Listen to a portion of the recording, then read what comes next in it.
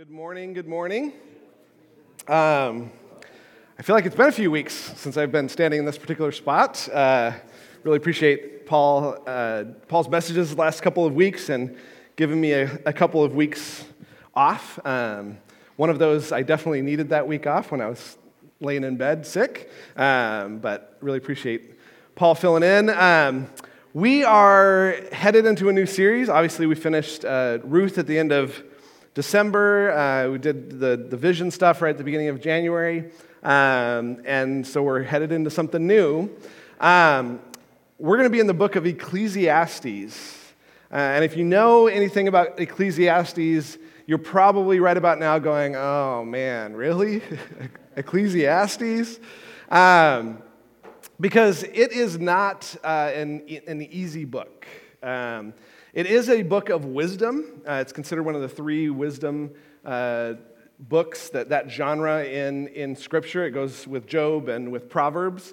And it does have a lot of wisdom. It's a very, very wise book. It is full of a lot of very, very practical knowledge, which is what wisdom is. Wisdom is those who are wise, or those who do well at the skill of living. It's not just knowledge, it's practical knowledge. It's knowledge that actually will affect the way you act, the way you speak, and how to navigate those moments well, how to mitigate potential problems in life, and avoid certain pitfalls in life, and how to deal with difficult situations and difficult people. It's a little bit like, although not quite like this, a little bit like the difference between EQ and IQ. You familiar with EQ? It's sort of a newer concept. I think it started in the early 90s. Someone came up with this idea. You know, IQ is the ability to solve difficult problems that involve reason and logic, right? So these are the people in our nation that are mathematicians and engineers, and they all have high IQs, right? They can figure things out. They can see a logical reasoning type problem and be able to figure that out. But a lot of times, people who have a high IQ aren't always the best at navigating life, right? Navigating relationships. And that's where this kind of idea of EQ came in, which is those who can navigate relationships maybe a little better, can empathize with people and understand where they're coming from, can motivate themselves in different situations when they're facing difficult circumstances, to be able to persist in that difficult circumstance. So IQ is like knowing and understanding facts, the retention of facts and processing facts, and EQ is kind of knowing how facts work in life, right? How those facts can actually affect relationships. And I would say biblical knowledge is closer to IQ, and biblical wisdom is closer to EQ. Now, there's a big difference, because this IQ and EQ thing is usually something that's like a fixed number, right? You take an IQ test and you get your IQ number back, and that tells you kind of how much of the IQ you have, and you're not really expected to, like, if you study enough, that your IQ will go up or your IQ will go down. It's kind of a fixed thing. That's not true with biblical knowledge and biblical wisdom. In fact, both of those things we're called to grow in, get more of, right? Understand the knowledge that the Bible gives us and the wisdom that the Bible gives us in increasing degrees in our life. And so, I don't know if you've had this question. I've definitely had this question in my life where I'm like, I want to be someone who lives wisely. I want to be someone who knows how to navigate life well. And so how do I do that? Well, the first thing, I knew this in high school, is you got to ask for it. So I did that in high school a lot. I was like, God, I want to be wise. God, I want to be wise. That was a very, very common conversation God and I had. Help me to be wise. Help me to be someone who knows how to navigate life well based on your wisdom, not man's wisdom, not earthly wisdom, not wisdom that I would come up with myself. And so if you're someone like me who wants to understand wisdom and know wisdom, I think Ecclesiastes is definitely one of those places to go. Now, it's probably not the most popular place to go in Scripture. Probably the most popular place to go for wisdom is Proverbs, right? Because you got these nice little compact, pithy sayings that are like, oh, that's good, I like that. Where Ecclesiastes has a lot of pithy sayings, but they're all kind of in the negative. They're all kind of in the realm of what doesn't work in life. But I would say this.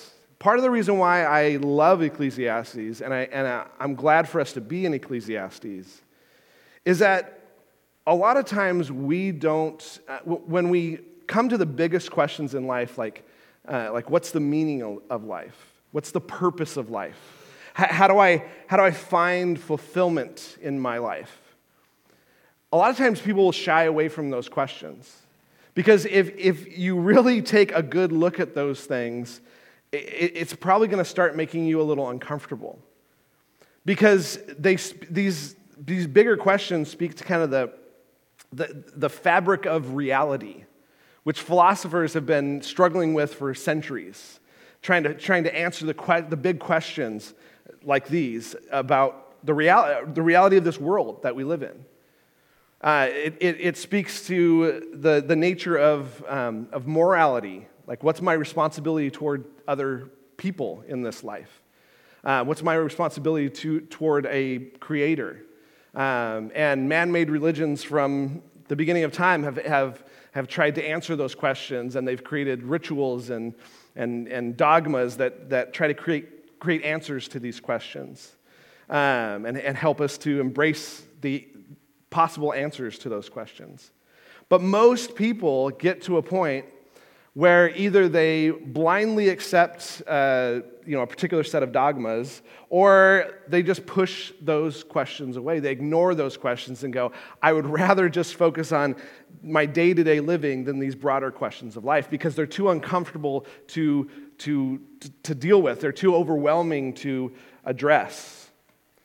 And so most people just fill their days with diversions and distractions and things that take us away from being haunted by these questions of meaning and purpose. And then something like a life-threatening illness hits, and we're kind of immediately forced to consider those things again.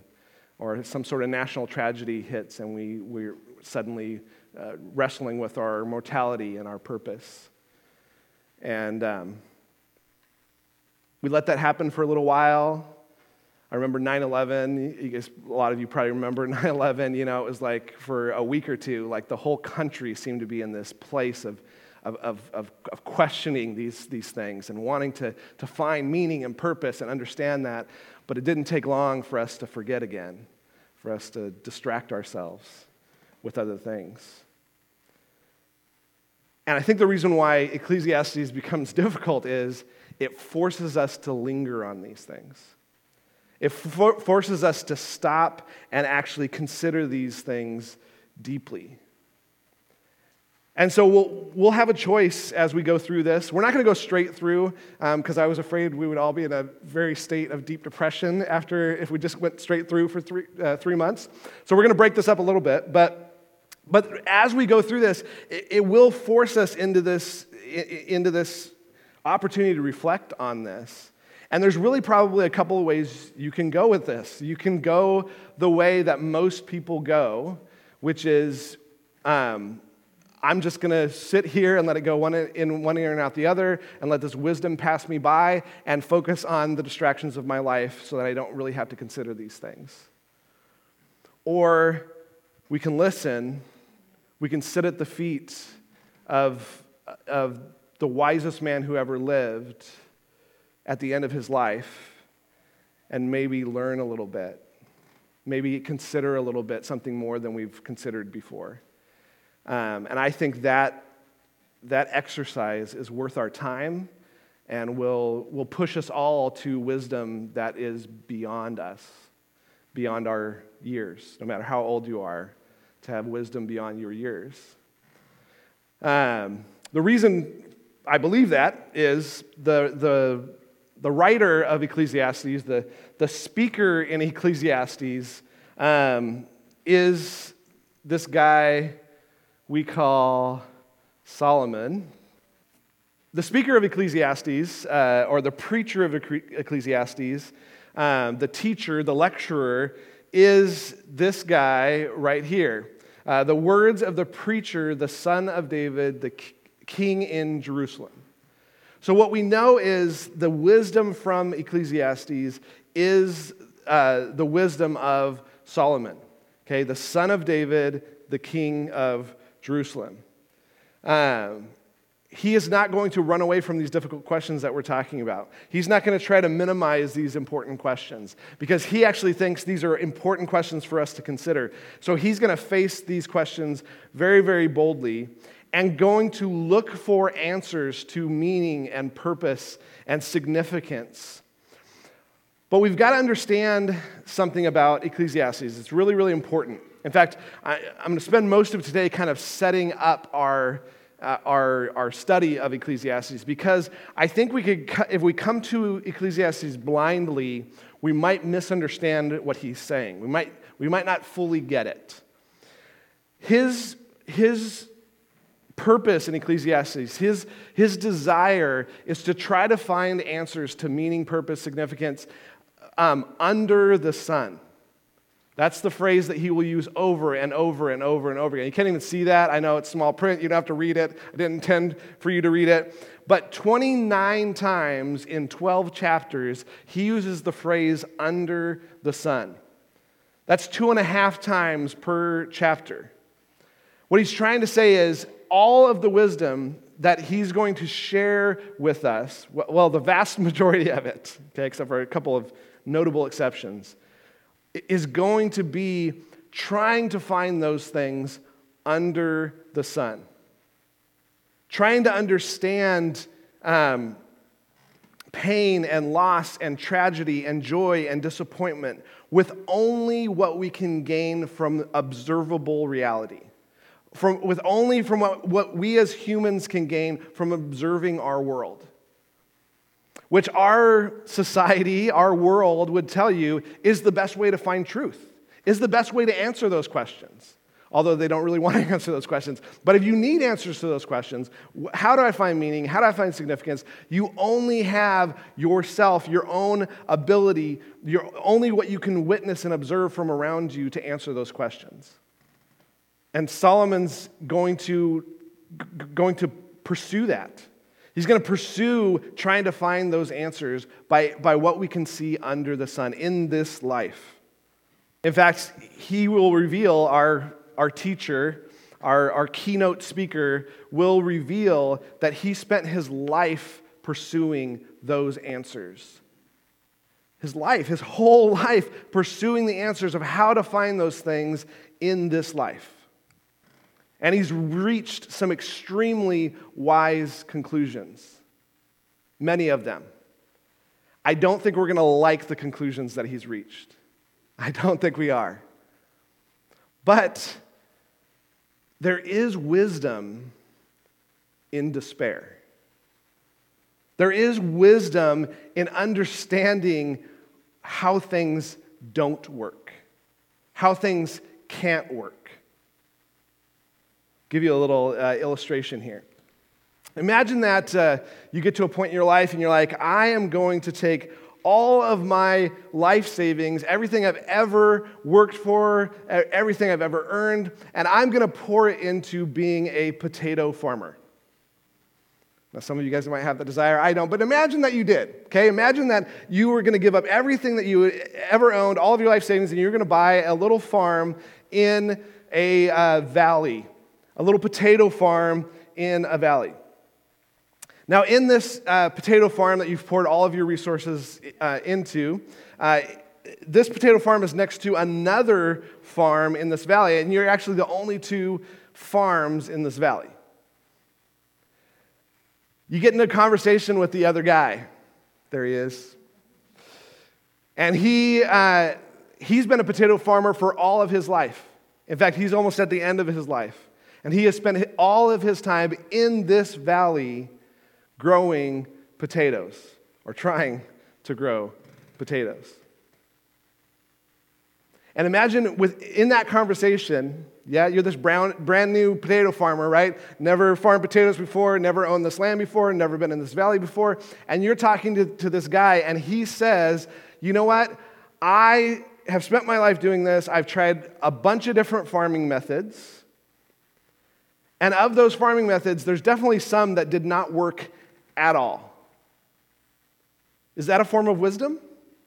To hear that? Yeah. Thank you. He said there were some farming methods that they seemed to work for a season, but they never worked again. Isn't that wisdom? Isn't that good to know? Like, you would want to know that.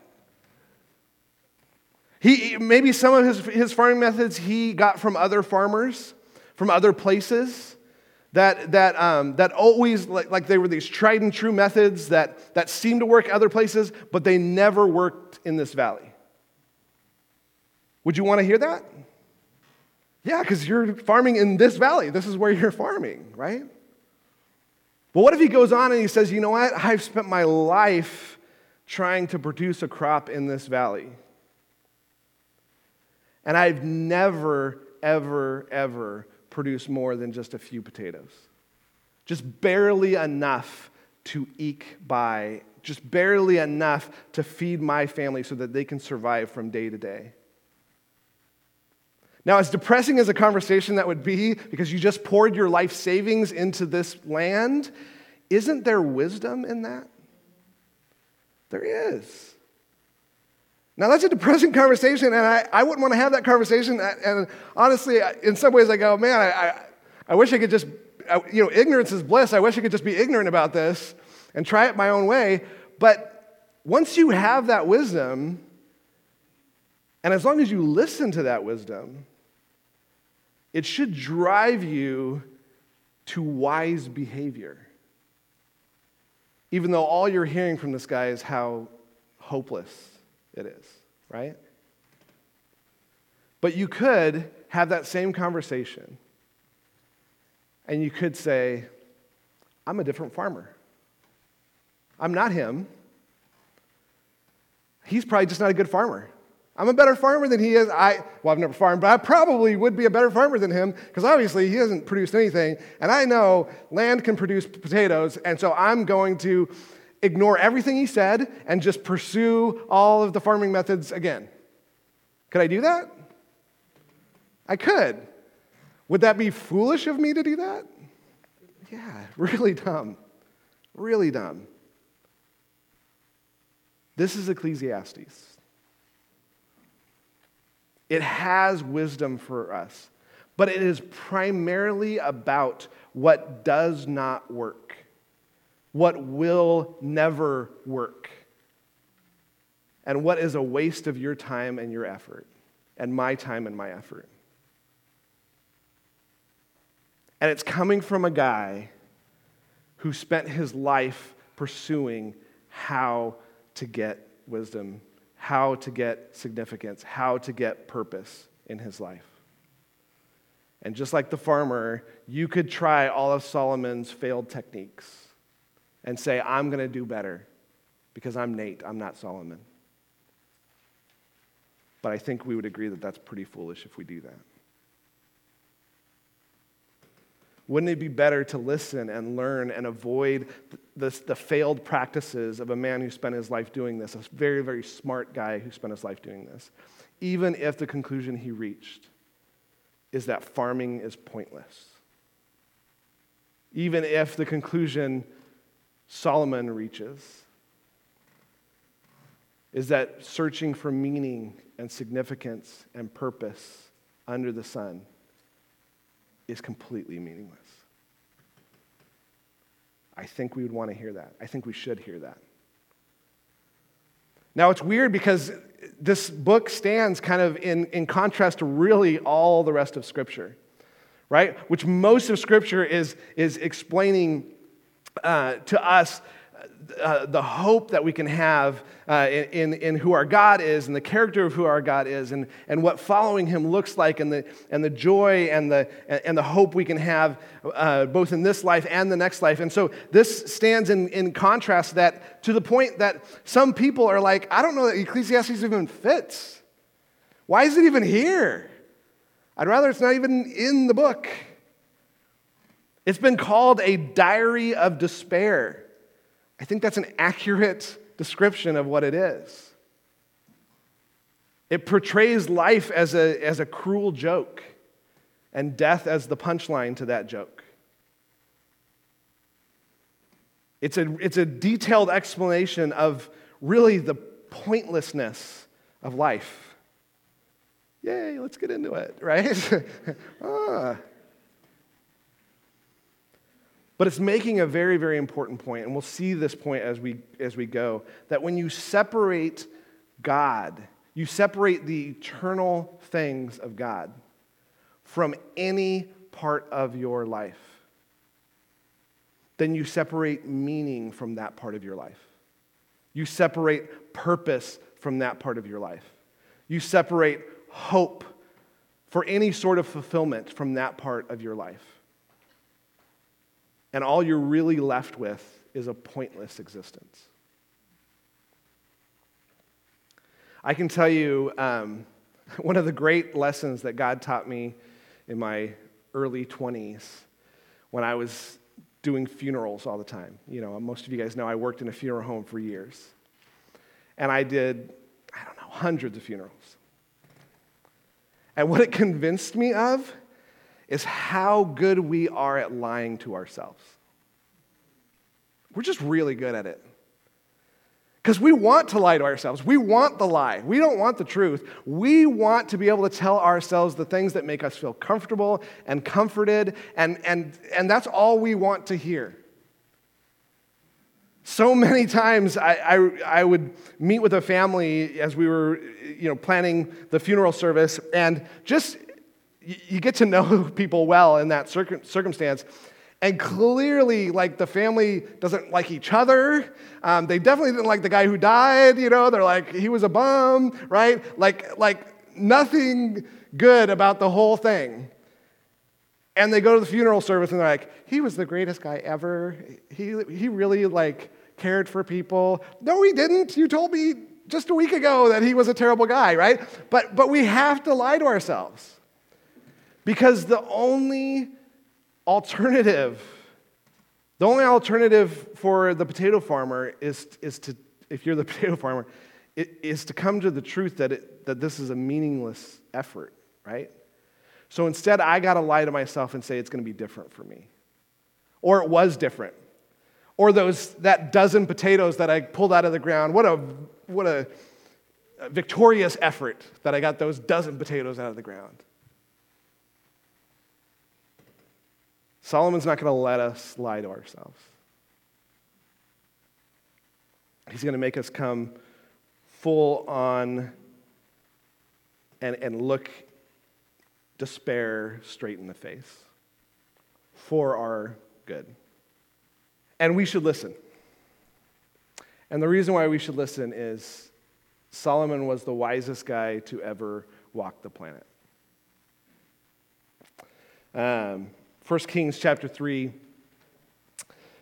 has this little story. It says, in Gibeon, Yahweh appeared to Solomon in a dream at night. And God said, ask me what you wish me to give you. Anything. Can you imagine that? Can you imagine God coming to you and say, anything? You pick it, you've got it. Like it's this fantasy of the genie in the lamp, right? You rub the lamp and then 3 wishes, you can get anything you want, right? God's like, Solomon, anything. You name it, you've got it. Then Solomon said, you have shown great loving kindness to your servant David, my father, according as he walked before you in truth and righteousness and uprightness of heart toward you. And you have reserved for him this great loving kindness, that you have given him a son to sit on his throne as it is this day. Now, O Yahweh my God, you have made your servant king in place of my father David, yet I am but a little child. I don't know how to go out or come in. Your servant is in the midst of your people, which you have chosen, a great people who are too many to be numbered or counted. So give your servant an understanding heart to judge your people, to discern between good and evil. For who is able to judge this great people of yours? What a really good thing to ask. He's like, I'm super young, and this is a massive country, and I don't know what I'm doing. I have no idea what I'm doing. I need wisdom. I need to know how to operate well in this life, how to navigate being king. It says, it was pleasing in the sight of the Lord that Solomon asked this thing. God said to him, because you have asked this thing and have not asked for yourself long life, nor asked riches for yourself, all things he could have asked, right? Nor have you asked for the life of your enemies, but you have asked for yourself discernment to understand justice. Behold, I have done according to your words. Behold, I have given you a wise and discerning heart, so that there has been no one like you before you, nor shall one like you arise after you. This is a singular person in all of human history. And God granted him this wisdom. And so this is said about him, just in another chapter after that. It says, now God gave Solomon wisdom and very great discernment and breadth of mind, like the sand that is on the seashore. Uncountable. His IQ was off the charts. EQ. His wisdom was off the charts. Can't even measure it. Solomon's wisdom surpassed the wisdom of all the sons of the east and all the wisdom of Egypt. For he was wiser than all men, than Ethan the Ezrahite, Heman, Calcode, Darda, the sons of Mahal, and his fame was known in all the surrounding nations. He was so smart that everybody started to know about this guy because he was just too wise. He also spoke 3,000 proverbs, and his songs were 1,005. He spoke of the trees, from the cedar that is in Lebanon, even to the hyssop that grows on the wall. He spoke also of animals and birds and creeping things and fish. Men came from all peoples to hear the wisdom of Solomon, from all the kings of the earth who had heard of his wisdom. He was so wise, he was so smart that people came from all over the world just to hear him speak. And it's because he was smart. God made him that way. Now we have this little book, 12 chapters. We're coming to it to sit at his feet and hear what he has to say. And not only to listen to the wisdom of Solomon, but the wisdom of Solomon after a life filled with the pursuit of wisdom. He was full of it. He had unique wisdom and discernment like no one before him or after him, and we should be listening. Now, probably at this point, you're like, let's just get to it. Well, we'll get to it next week. But I want to give just a few things that I think will help us understand Ecclesiastes better because of how it's written and what wisdom truly is. This is what's actually on your handout if you want to fill it in. 6 principles. The first one, Ecclesiastes does not contain hard, fast rules about how life always works, but contains a general wisdom of brokenness to be learned from. Hard, fast rules and general wisdom.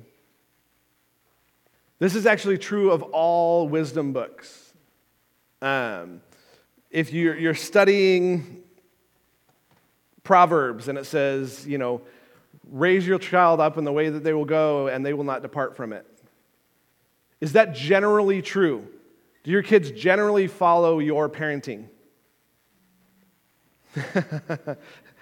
Generally.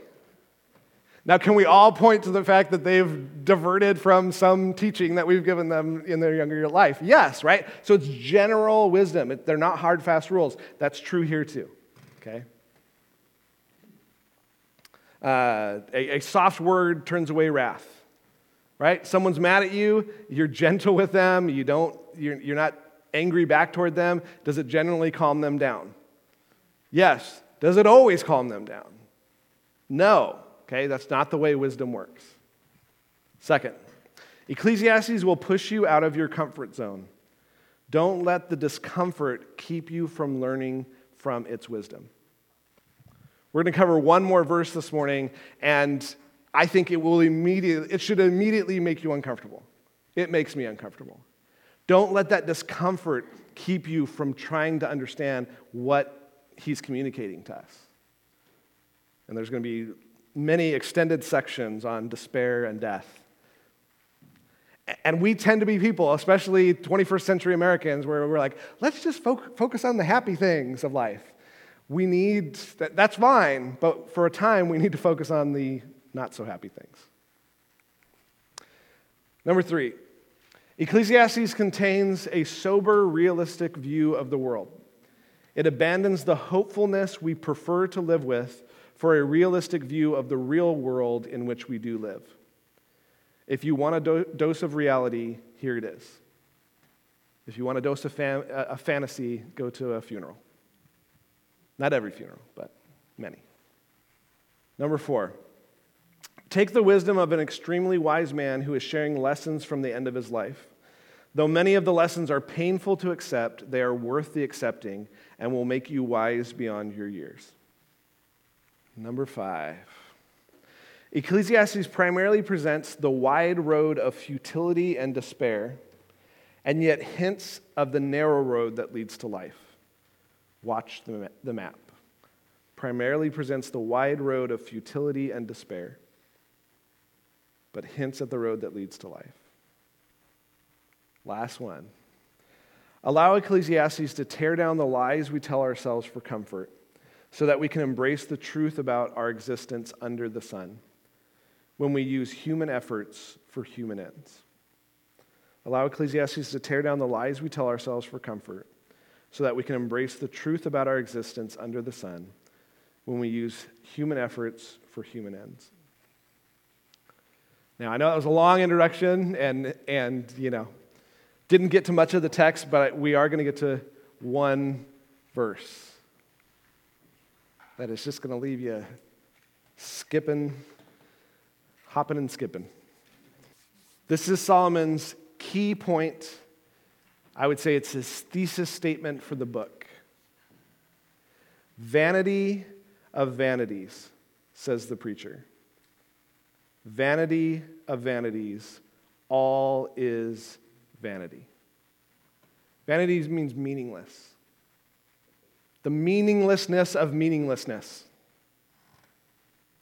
Everything is meaningless. Everything is purposeless. Everything is empty. It's all small potatoes. This is a Pew Research poll. Asked an open-ended question to the participants. What makes life meaningful? This is how they responded. Family. Meaningless. Children, grandchildren, fruitless. A spouse, a partner, futile. Career, unusable. Finances, money, meaningless. Faith, spirituality, unworkable. Friends, worthless. Activities, hobbies, leisure, creative pursuits, fruitless. Traveling, pursuing outdoor activities, fitness, health, dumb. Home, surroundings, your home, incompetent. I'm looking at all these synonyms for the word meaningless. Learning, education, trying to be smarter than what you are, ineffective. Struggles, people finding meaning in struggles. I think that's interesting. 9% of people said, I find meaning in struggle. By the way, Solomon will talk about finding meaning in struggle. And guess what his result his conclusion will be? Meaningless. There's no meaning in struggle. Doing good, pointless. Community, church community, community involvement, worthless. Finding meaning in retirement, dumb. Finding meaning in security, hopeless. Finding meaning in your pets, definitely hopeless. Amen. Let's pray. Lord, thank you. Thank you for your word. Thank you for the time that we're going to spend in this book full of wisdom. Lord, we tend to not want to focus on the negative, and I think sometimes that hurts us. I think that sometimes that's counterproductive for us.